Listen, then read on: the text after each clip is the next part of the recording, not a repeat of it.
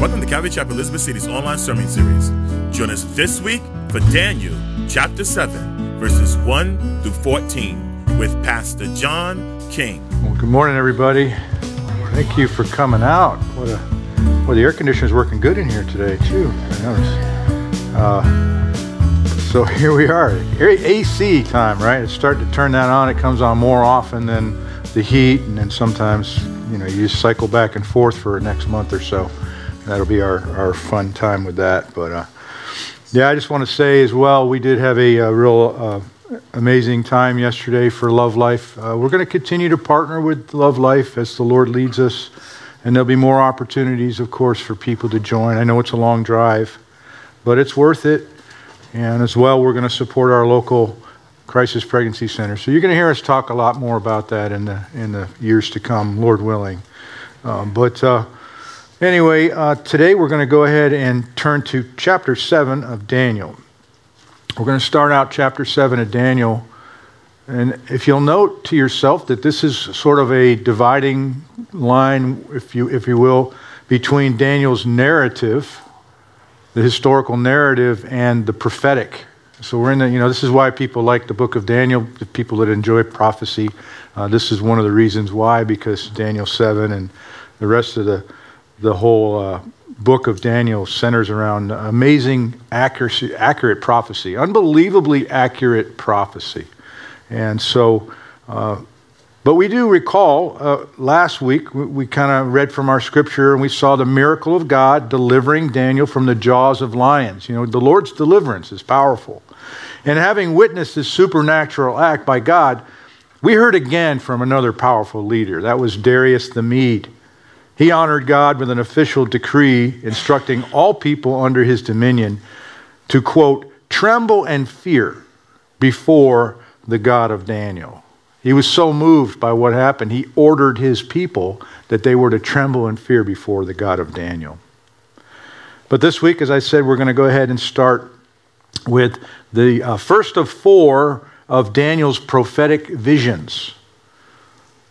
Concerning what? It's concerning the history and the destiny of the nations that are leading up to Jesus' return. Keep in mind, we're going to be looking at the history of the nations and the destiny of the nations. So you see, God has it all planned out. Whether we believe it or not, whether we see it in the world around us, God has everything planned out for His glory and His purpose. But chronologically speaking, we'll come back to that because really what we're doing is we're taking a step back between chapter 5 and 6 and 7. Or excuse me, 4. Anyway, I'll figure that out here as we go along. But keep in mind, Matthew 6:10, we see Jesus taught how to pray, and we'll revisit this a little later.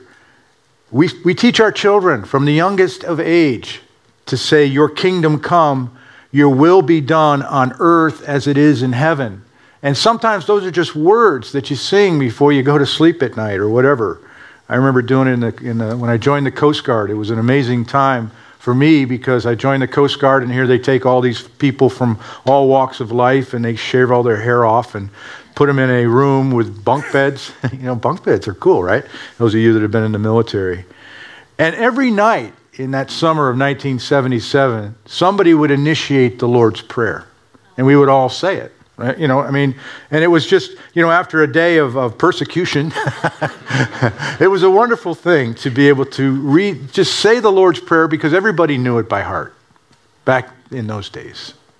I guess I'm a little bit old now, aren't I? But anyway. But keep in mind that these visions give us a clearer understanding of that God is in control of this unfolding history, if you will. And that ultimately He will return to establish His kingdom on earth.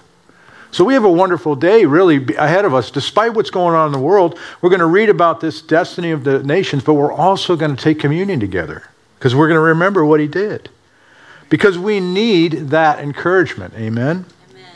So we're going to cover chapter 7 in 2 parts. Today we're going to look at the 4 Gentile kingdoms from chapter 2, described here as beasts, rising in succession from the great sea of humanity.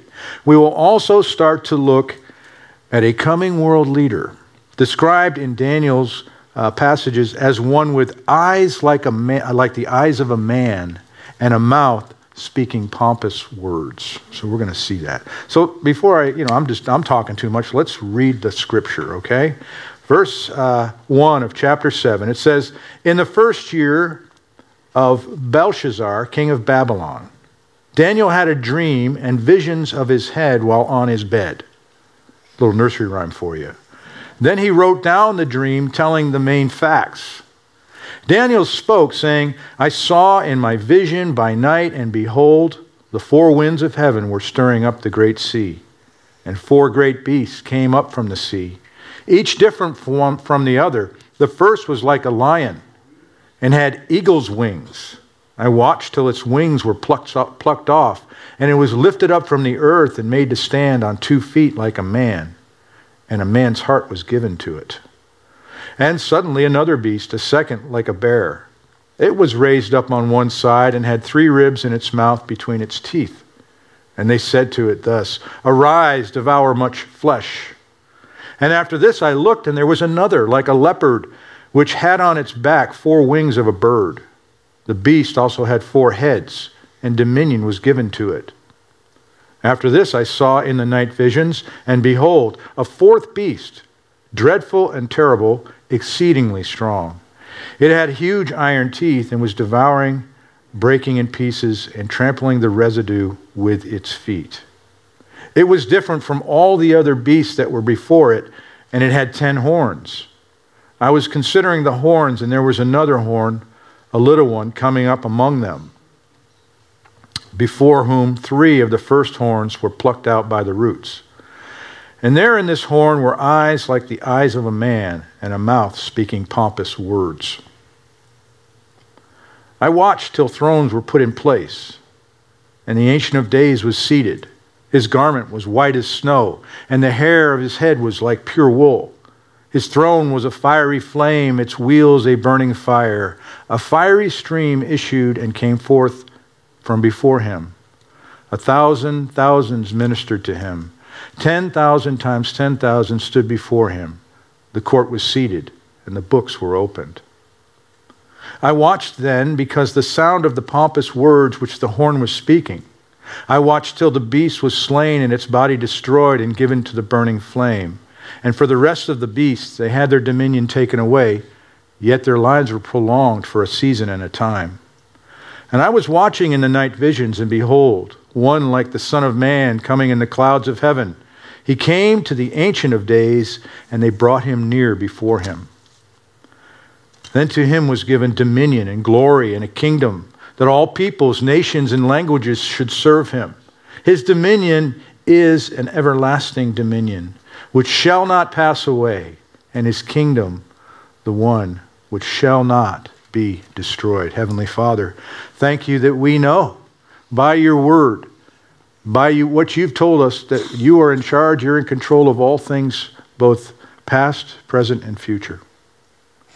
And so, Lord, we need the encouragement today in a world that's torn up by war and strife, moral chaos. We need the encouragement today as your sons and daughters, as we sit under your word today, and as we take in your truth, the truth of your scriptures. Lord, please fill us. Please fill us with your Holy Spirit, that we could put aside the things that are worrying us and the things that have got us distracted, so that we can concentrate on for what you have for us, Lord, that you can speak to our hearts as only you can, so that we can bring glory to your name by the works that we do. And we thank you, Lord. We thank you. Go before us now.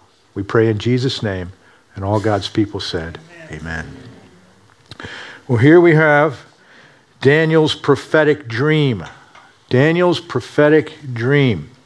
And it says here in the first verse, in the first year of Belshazzar, king of Babylon. So the story takes us back to between chapters 4 and 5.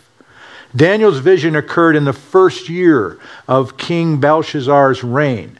Now remember that Belshazzar was the ruling co-regent, we just talked about him, under his father Nabonidus, and they reigned from 553 to 539 BC.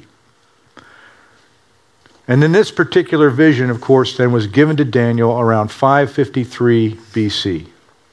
Now, some commentators believe that the order was chosen, in other words, having to step back, kind of backwards a little bit in the chronology, that the order was chosen in order to keep Daniel's prophetic dreams in sequence, as we see in chapters 7, 8, 9, and 10 through 12. So that may have been the reason why the writer arranging the book of Daniel did that. And notice it says, Daniel, that he wrote down the dream, telling the main facts. The main facts. The sum of the matters, if you have a King James version. And he wrote it down, and this is a good instruction for us. He recorded what he saw in the dream. So as you're studying your Bible, when you get your quiet time with the Lord, it's a real good idea to, I'm saying to myself, it's a real good idea to write down, to take notes. To maybe, sometimes the Lord, sometimes it's good to have that pen in your hand and that journal open as you read the Word. I mean, you're all by yourself. Nobody's going to make fun of you, right? So you can do that if you're in this mode of saying, Lord, I want to hear from you. And sometimes He will spark, just these little nuggets of truth that can take you through the day. But in this case, Daniel was called to be a prophet. And so he was going to write down the main things, the sum of all matters. And it says, I saw in my vision by night, and behold. Now Daniel certainly recognized how important his vision was. And keep in mind that both Daniel and then King Nebuchadnezzar experienced visions. We've been going through Daniel, so you know that. But there was a difference between the two in a sense. Nebuchadnezzar's vision they served two purposes. They would reveal God's sovereignty over the earth's kings and kingdoms, and portray God as the revealer of mysteries. Mysteries are only revealed to us, spiritually speaking, when God chooses to reveal them. That's why Paul would say the mystery unfolding in the New Testament about Jesus and the Messiah. And so you see that in Nebuchadnezzar's visions, but Daniel's visions are focused on the unfolding of history and its effects on the nation Israel. And which gives a great problem for those who see no future use for the nation Israel in prophecy. It creates a very great problem when you read through these. But we believe that Israel is very important in God's plan and future. Amen. And another thing we're going to notice here as we go through Daniel's dream sequences is that he's going to need an interpreter. He won't be able to interpret himself like he interpreted for others. And he says, I saw in my vision by night, and behold, the four winds of heaven were stirring up the great sea. I thought I was hearing those the other night. You guys wake up about 3 o'clock in the morning. I was like, Lord, that's the four winds of heaven you have unleashed.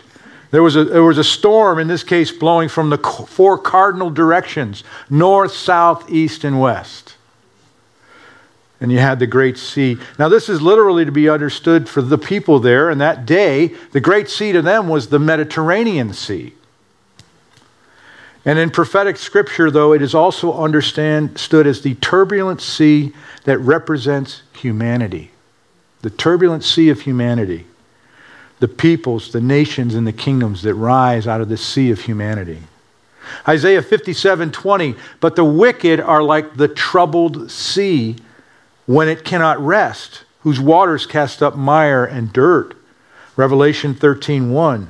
And then I stood on the stand of the sea, and I saw a beast rising up out of the sea, having 7 heads and 10 horns, and on his horns 10 crowns, and on his heads a blasphemous name. So this sea of humanity gives rise to these great kingdoms, and of course the final one before Jesus comes back with the Antichrist. Other scriptures tell us, other scriptures tells us that the angels of heaven control the four winds, and that one day they will be set loose, the winds, to execute God's judgment on earth. And you'll see that in Revelation 7:1 and 9.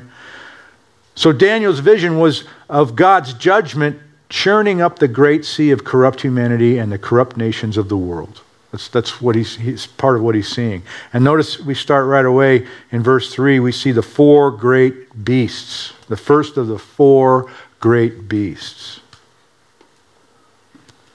And he said in verse 3, 4 great beasts came up from the sea. So as we said, humanity gives rise to these empires, of course. But notice that each is different from the other.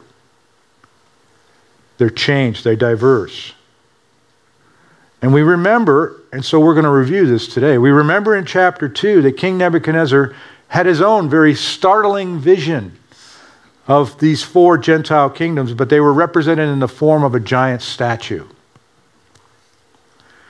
You recall that the giant statue in chapter 2, you had the head of gold, which represented Nebuchadnezzar and Babylon.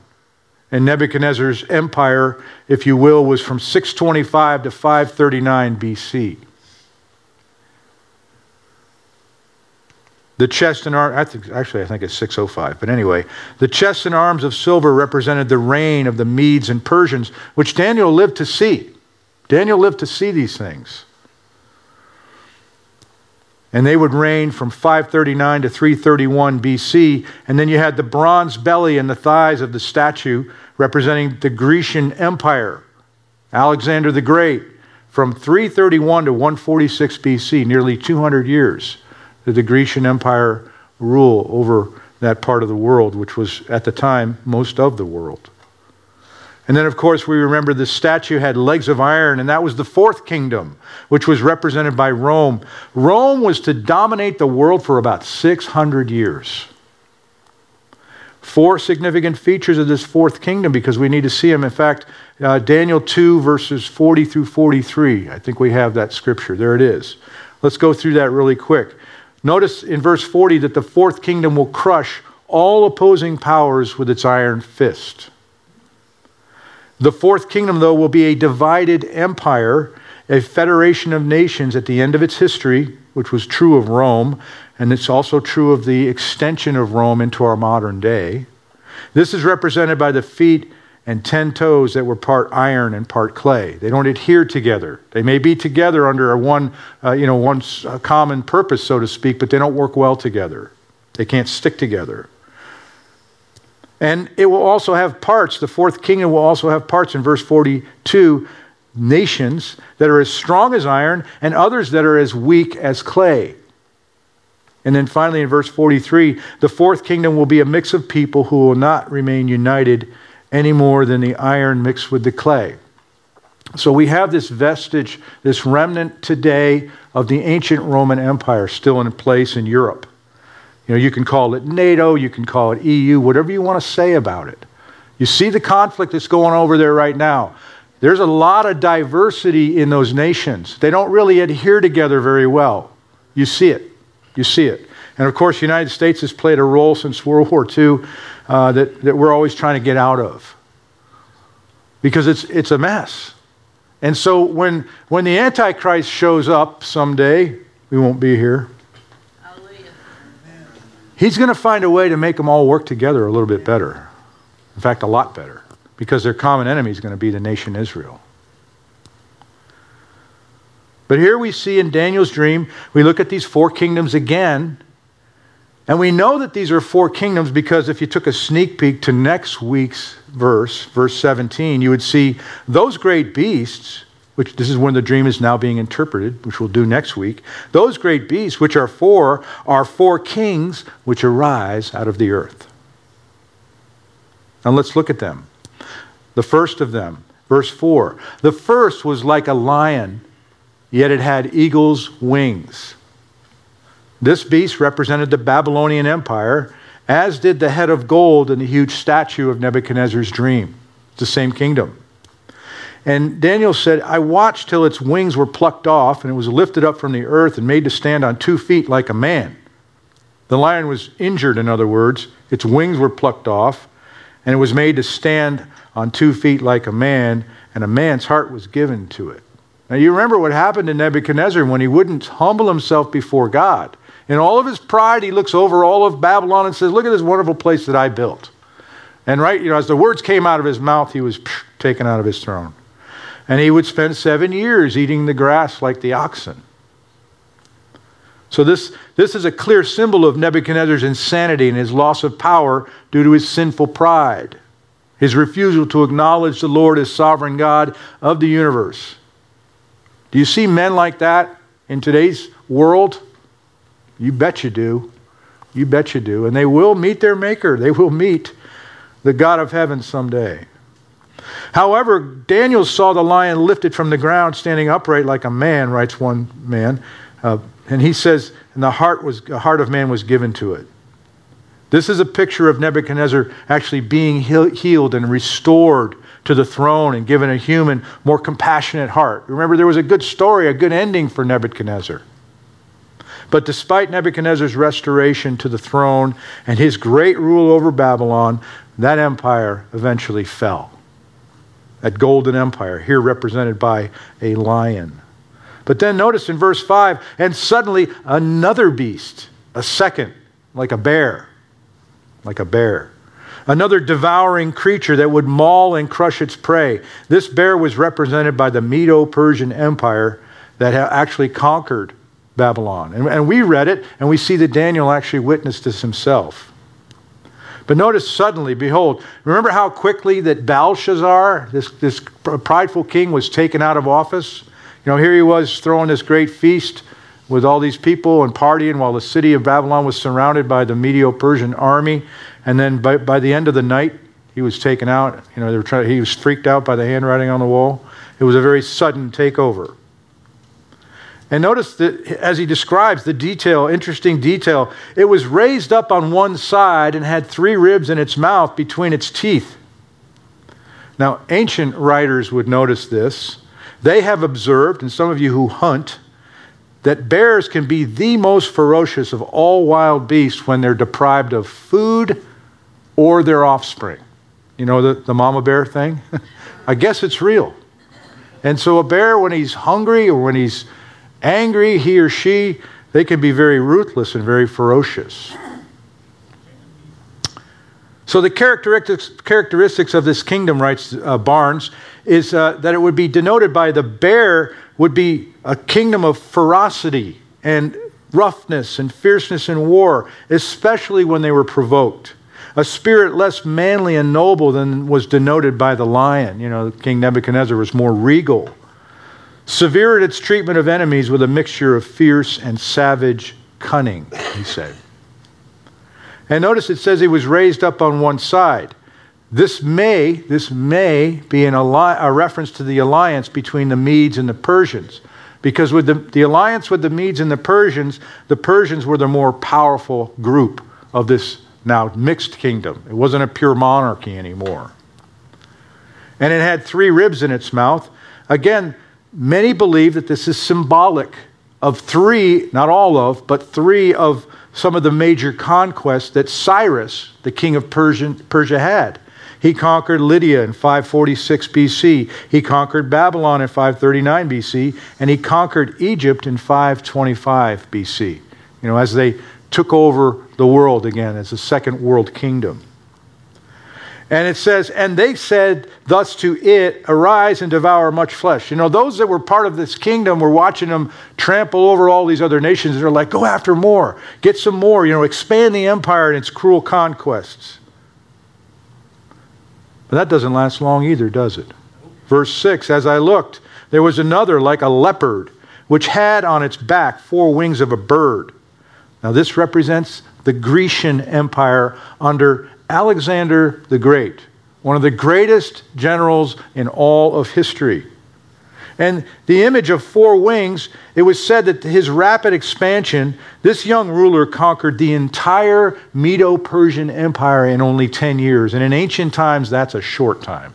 That's a very short time. They didn't have aircraft, they had big ships of sea. And it says that the beast, so he was swift. He swiftly went and he took, when you look at maps, you can pull up maps of all these empires, you can just see it, it's amazing reading. The beast also had 4 heads, and dominion was given to it. Now Alexander the Great died at 323 BC, at the young age of 32. And his sudden death left no heir to his throne. So ultimately, the 4 major generals divided the empire. These 4 heads were Greece and Macedonia. They were controlled by a general Antipater and Cassander. Then you had Thrace and Asia Minor. They were controlled by a general named Lysimachus.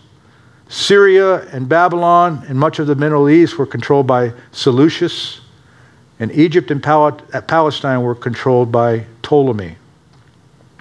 And so these four heads were then given dominion. And we're going to see more of this empire. It's going to come up again in chapter 8. So the Bible, interestingly, has a lot to say about certain world leaders, Nebuchadnezzar, Alexander the Great, etc.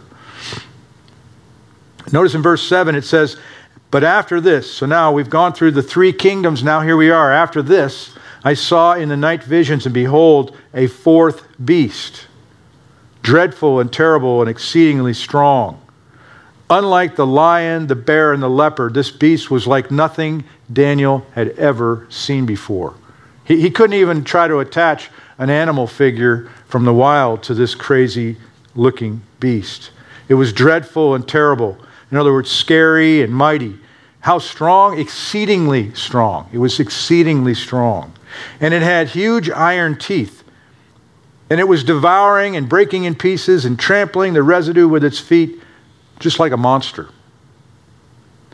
Huge iron teeth. Teeth in the Bible are often used as symbols of cruelty or of devouring an enemy. You've heard the proverb, Proverb 30:14. It says, there is a generation whose teeth are like swords and whose fangs are like knives, to devour the poor off the earth and the needy from among them. King David used the word to denote the cruelty of tyrants.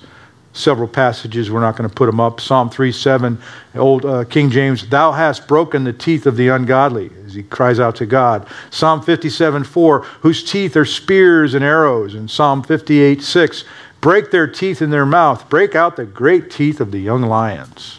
So Daniel is describing, David and Daniel also both are describing this scary, huge, powerful, devouring type of kingdom. And it was different from all the beasts, he writes, that were before it. Notice we said they were all different. Because it had 10 horns, which makes it very unique from previous empires. 10 horns.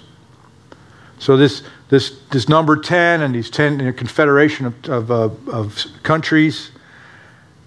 And we need to see, one writer puts it this way. It says, throughout Scripture, horns are often used to symbolize kings and rulers, kingdoms, or royal authority. But also, the angel who later explained the vision to Daniel definitely identified the horns as kingdoms by, you'll see verses 24 and 26 in next year and next week. But we notice that the horns that sit upon the head of the fourth beast, it suggests two things to us. The horns, or confederation of states, are a mere extension of the beast, the Roman Empire. Again, we see the vestiges of the Roman Empire. When you go to Europe, what do you want to see? You want to see the old Roman ruins, the old Grecian ruins. And the horns would be used to gore its victims as it conquers the nations of the world. And also keep in mind, this writer says that the horns correspond to the legs and 10 tones of Nebuchadnezzar's dreams. So here you have, this comparison. You see how Scripture sort of, lays things out for us. But notice in verse 8, we see another horn. Another horn. So Daniel's got this, he's having this vision, and most of us, when we have dreams or visions, we don't have this detail locked in very well. I know some people have very detailed dreams. I tend not to remember much. So I guess we're all different. But he says, I was considering the horns. In other words, I'm staring at this is different. Maybe he's thinking I've seen a couple of these empires already as well. But I'm looking at this one, and it's like, he says, I saw another horn, a little one, coming up among them. Ruh-roh. What's going on here? And so he's like, there was a little horn. What is it, Daniel? What is this little horn? He said, well, it's a little one coming up among them. Now, this is a very derogatory view when you call somebody small or little. And there are some, I have to be fair, there are some that view this little horn, this usurper, who would grow into a powerful... They equate this with a man named Antiochus Epiphanes, who was during the 400 years between Malachi and the Gospels and John the Baptist. And he did go in and he caused a revolt to happen in Israel called the Maccabean Revolt. And he did some terrible things in the temple when he desecrated the temple. So some people think that this is simply just referring to him, Antiochus Epiphanes. And I believe I'm of the camp, and others who would say that this is actually the coming Antichrist. You know, there'll be many Antichrists in history, but this is really a picture of the coming Antichrist, this one that Daniel's seeing here. It was small at first, it had an obscure origin, but gradually over time it was increasing its strength. Not like a change of a dynasty, you know, these changes that happen. And as we've seen in these other succeeding kingdoms, he kind of sneaks in. And it says, before whom 3 of the first horns were plucked out by the roots. So this Antichrist is rising up, this kingdom is rising up, and along the way it's taken out whoever might come against him right away, by the roots, destroying them. Became aggressive and uprooted 3 nations. But notice he says, and there in this horn were eyes like the eyes of a man, and a mouth speaking pompous words. Yeah, that's strange, isn't it? That would be, oh. No wonder he would say rut-row if he would. Like, what is this? Something's going on here. And this mouth speaking pompous words, rab-rabane, you know, speaking great things, arrogant, boastful, prideful. That's a dangerous combination. That could help you not get reelected for president. Sorry. We'll see about this next, not this, what I just said, but further we'll see about this in verse 25 of next week. Daniel was describing 3 very significant features about this little horn. First, the little horn uprooted 3 horns, as we said, which means that the Antichrist will conquer 3 of the nations that belong to the federation of the 10 nations. The word uprooted suggests that the Antichrist will forcefully, violently overthrow these nations. Also notice that the little horn had piercing eyes of a man that could scan the horizon, observe, gain knowledge, and become more and more intelligent. Third, the little horn spoke boastfully against the Most High God, which suggests that he was arrogant and self-exalting. And he will fill the world with his boasting, cursing, and blasphemy. And with today's technology, you know, you might have said, well, you know, he could do that when the kingdoms were, when the population of the world was relatively small, you know, and concentrated in certain areas. But now we know we have the technology for this to happen. 2 Thessalonians 2, 3, and 4, Paul writes, now clearly, many, many hundreds of years later, he writes, let no one deceive you by any means, for that day will not come unless the falling away, the day is the day of the Lord, and that day will not come unless the falling away comes first, and then the man of sin is revealed. Now the falling away speaks of a great apostasy among the church in the last days, right at the end. And the man of sin is revealed, the son of perdition, who opposes and exalts himself above all that is called God or that is worshipped, so that he sits as God in the temple of God, showing himself that he is God. And the book of Revelation describes that very clearly. So when we compare Scripture with Scripture, the little horn here that we're talking about in this particular passage is clearly identified, I believe, as the Antichrist. But then, by verse 9, things shift radically. Now we're going to have a whole new setting. Daniel's vision now shifts to the heavenly court. He had the vision of the world and the Antichrist. Now he's shifting to the heavenly court. Look what he says in verse 9. I watched till thrones were put in place, and the Ancient of Days was seated. Now the Ancient of Days is a title for God, God the Father, in fact. Thrones were put in place. Now King James, if you have a King James version here today, you got the only version that says thrones were cast down. All the other versions, translations say that thrones were actually set or put in place. So throw away that King James, but no, just kidding. But this is consistent with God allowing his saints to judge. What are we talking about? You see, we see as God is always going to be the judge. We know he's the supreme judge, and whoever he allows to judge is because God allowed it to happen. But we are going to be part of his saints. As his saints, we are going to be in a position to judge. Look at Matthew 19:28. Jesus said this to the disciples.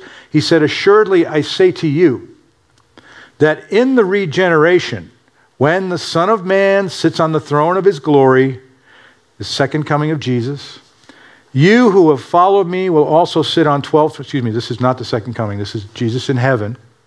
He says, "You who have followed me will also sit on the 12 thrones, judging the 12 tribes of Israel." And we have several other passages we don't have time to cover. But we're going to judge angels. We're going to, there's a lot of things that God's saints are going to be put in a position to do by his authority. We're going to actually judge the nations and judge angels and judge the tribes of Israel. Now here we have this word, Ancient of Days. It's an expression applied to God or Jehovah 3 times in the vision of Daniel. We'll see it in verse 13 and 22. In the sense of eternal, in eternality, if that was such a word, which it isn't, eternal, the sense of eternal. In contrast with all earthly kings, his days, God himself, the Ancient of Days, are past calculating. They're past reckoning. Job 36:26 says, "Behold, God is great, and we do not know him, nor can the number of his years be discovered." In other words, you can't just try to figure him out. The Bible reveals who he is, and he's going to be exalted. He should be exalted by now in our hearts. But we don't get to kind of, define him. He's that great. He's that great. We know in our relationship to God through Jesus, we have a lot of ways to define him as our loving Father. We do have a lot of ways. I'm not saying we can't. It's the thing is like we don't get to put him in a place, in a category, like another thing, if you were. Like a man can sort of put God in a little book and say, well, that's God, go read about it if you want to. It's not the way it works. His garment was white as snow, and his hair of his head was pure wool, pure and undefiled. He was a divine majesty. This is typical clothing for heavenly beings. We see it all through. Revelation 1:14, the description given to Jesus, his head and hair were like white wool, white as snow, and his eyes like a flame of fire. His throne, back to our passage, his throne was a fiery flame, and its wheels had burning fire. Fire is a motif that's used for divine presence, the presence of God, which is why we need heavenly bodies, because our bodies would burn up. We couldn't handle it. To be in God's presence, truly. In Ezekiel 1, the prophet has an interesting vision of God. It says, Ezekiel 1:4, "And then I looked, and behold, a whirlwind was coming out of the north, and a great cloud with raging fire engulfing itself. And brightness was all around, and radiating out of its midst like the color of amber, and out of the midst the fire." David Guzik writes this. He says, "Many commentators say that in the ancient Eastern world, royal thrones were actually almost always on wheels, so they could be moved. Yet this is just as likely that they represent the endless activity of God," he writes. And you and I, we see the image of fire, we see the image of smoke all throughout the Bible, especially in the Old Testament, from the flaming swords of the cherubim that prevented Adam and Eve from trying to re-enter the garden, to God's presence on Mount Sinai, God's presence in the tabernacle and the temple, all the way into the New Testament, Acts 2, verses 1 through 4. You remember the day of Pentecost, God's presence was manifested. It says when the day of Pentecost had finally come, in Acts 2, there it is, it says, had fully come, they were all with one accord in one place. And suddenly there came a sound from heaven as if of a rushing mighty wind, and it filled the whole house where they were sitting. Then there appeared to them divided tongues as of fire, and one sat upon each of them. And they were all filled with the Holy Spirit and began to speak with other tongues as the Spirit gave them utterance. Now, a lot of people want to focus on the speaking of tongues or speaking in tongues, but notice the presence of God, the wind, the fire, the mighty presence of God.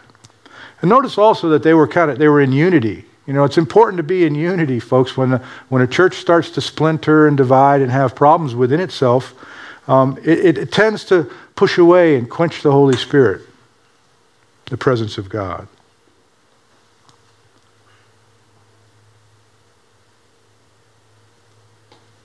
It says here in verse 10 that a fiery stream issued and he came. And again, he's got this heavenly vision. A fiery stream issued and came forth before him, and 1,000 thousands ministered to him. Now, when you see these numbers put up and you try, you can take your calculator out and you can go, 1,000 thousands. I wonder what that is. I can do 10,000 times 10,000. That's 100 million. I can do that. This is a symbolic, this is a figure of speech, if you will, for a whole bunch of angels in heaven. You will not be able to count them. They're going to have a full house. They're going to have a full worship service for all of eternity. Nobody will be out sick. But notice also, he also has a vision of judgment. He sees judgment. It says the court was seated and the books were opened. Now, Revelation 20:12 speaks of the judgment of God coming. Revelation 20, it says, and I saw the dead, small and great, standing before God, and the books were opened, and another book was opened, which is the book of life, and the dead were judged according to their works and by the things which were written in the books. So he's getting a vision of the future in heaven, the final judgment day, the great white throne judgment. And this needs to be in our hearts and our minds when we're scared to witness to people, when we're afraid to tell our loved ones about Jesus. We need to remember that there will be a day when all will stand, both young and great, old and young. Everybody will stand before the Lord to be judged if their names are not written in the book of life. And finally, in our last three verses of today, verses 11 through 14, we see the final kingdom. You know what the church has been praying for all these centuries? Thy kingdom come, thy will be done. But he still has this vision. Verse 11, he says, but I watched, because the sound of the pompous words which the horn was speaking, I watched till the beast was slain and its body was destroyed, given to the burning flame. The Antichrist and the false prophet will be cast into hell. And I watched then, because the sound of the pompous words which the horn was speaking. This Antichrist will not go down without a fight. He will be defiant right to the end. He will go from fame to flame.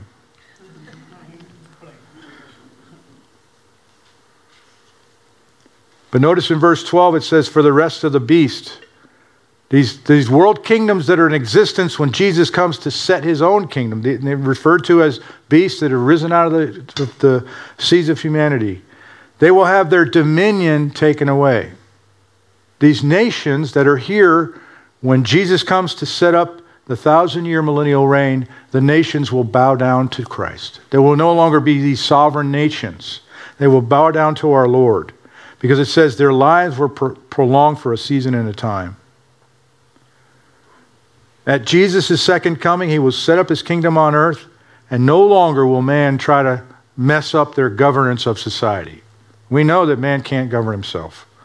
Just read the papers or the media. Just read it. And so verses 13 and 14, real quick, we're going to talk a lot about this next week. You have the fifth and the final kingdom of Jesus' return. It says, I was watching in the night visions, and behold, one like a son of man. Now, the son of man, this was Jesus' favorite self-designation. This is how Jesus referred to him more than any other way. And we saw it all through the book of Mark. In fact, in the Gospels alone, Jesus is referred to as the Son of Man over 80 times.